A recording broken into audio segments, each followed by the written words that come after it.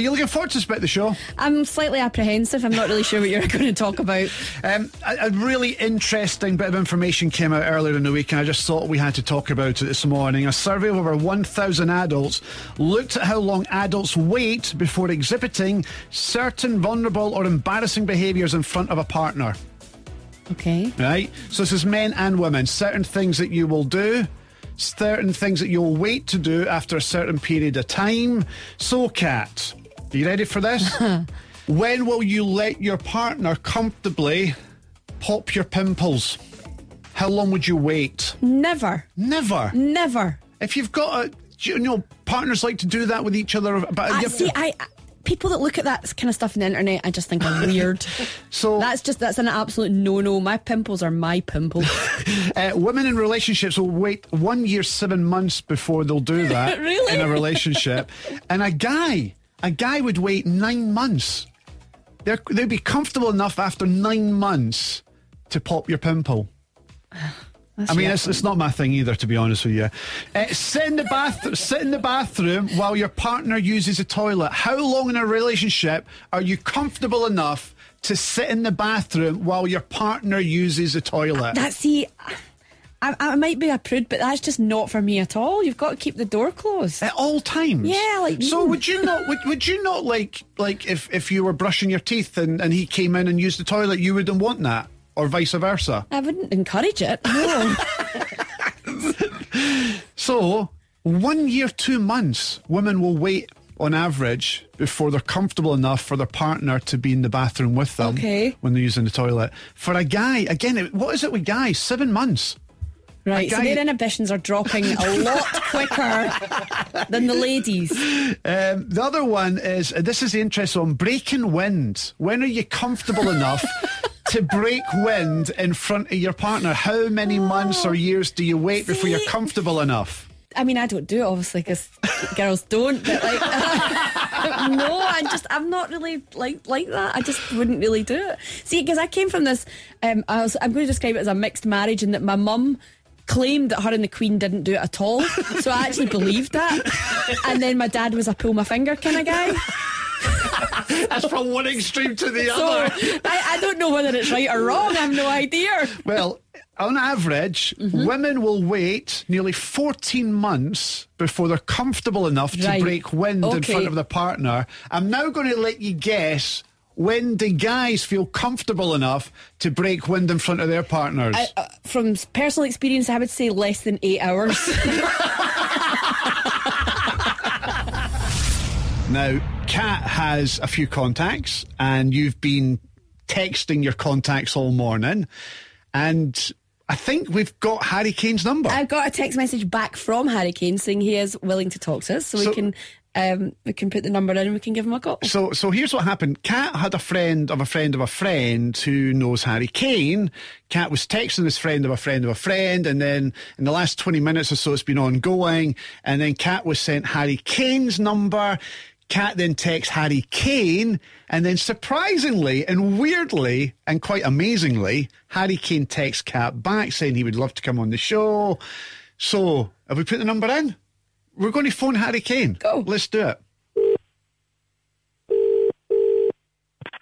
Hello? Harry Kane. Speaking. Harry Kane! Yes! Harry Kane, all the way from Russia. How are you?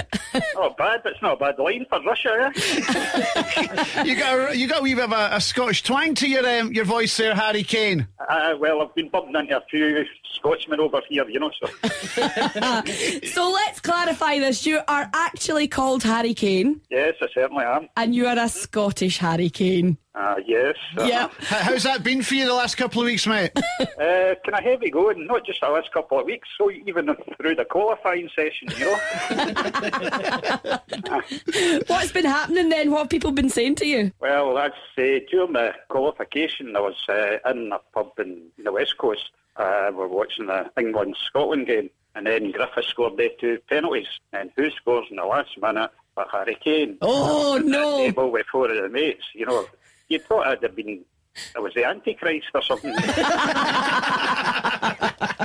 If you could change your name, would you change it? I don't suppose so. No, unless England win the World Cup, Harry Kane is top scorer. and he scores a winning goal in the World Cup final, I just have to change my name, somewhere else, and all your ID. Just go down to England and flip up.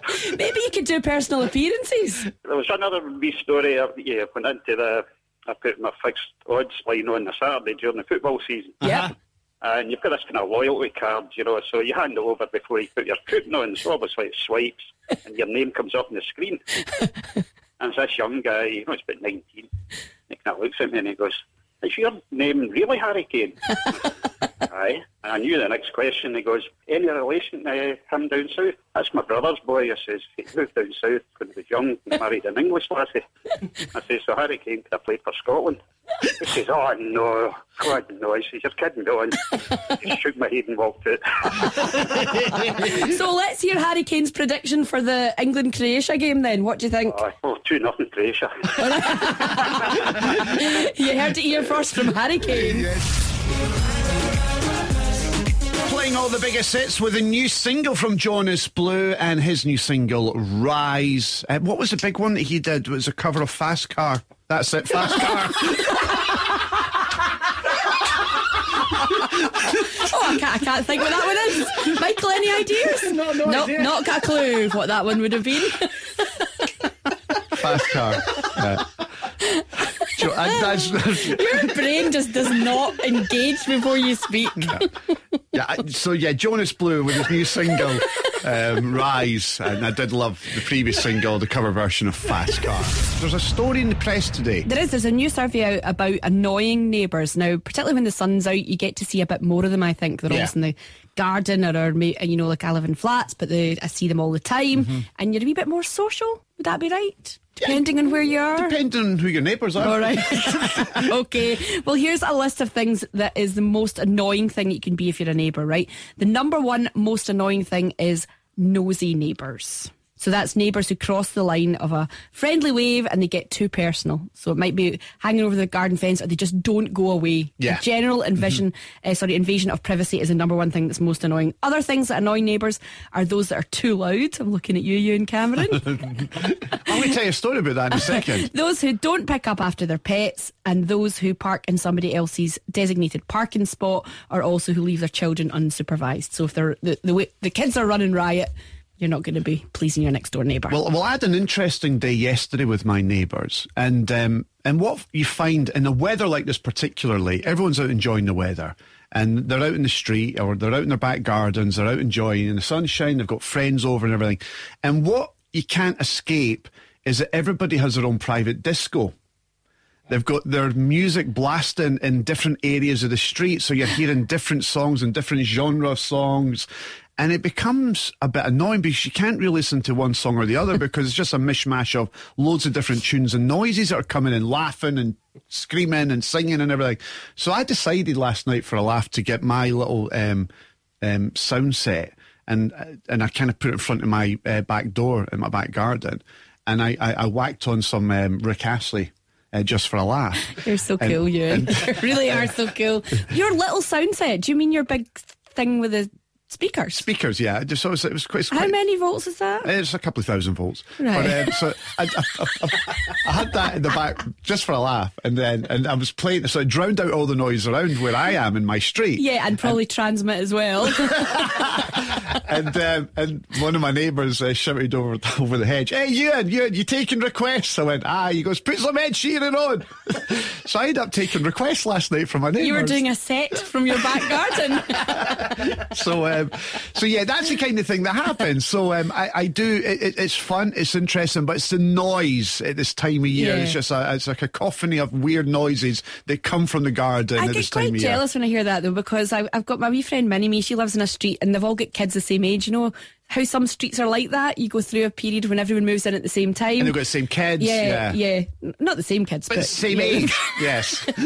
And in her street, so they built a little bar and a hut in their back garden. I think their next door neighbour built a pizza oven, and the one down from that got a hot tub. So they had all of them. They've got a street full of every amenity that you would want, but they've got a different one in every garden. So what's happening is that one has a barbecue, one has a pizza, the other one then jumps in the hot tub, and then they go to the bar. Oh, it's like an all-inclusive resort.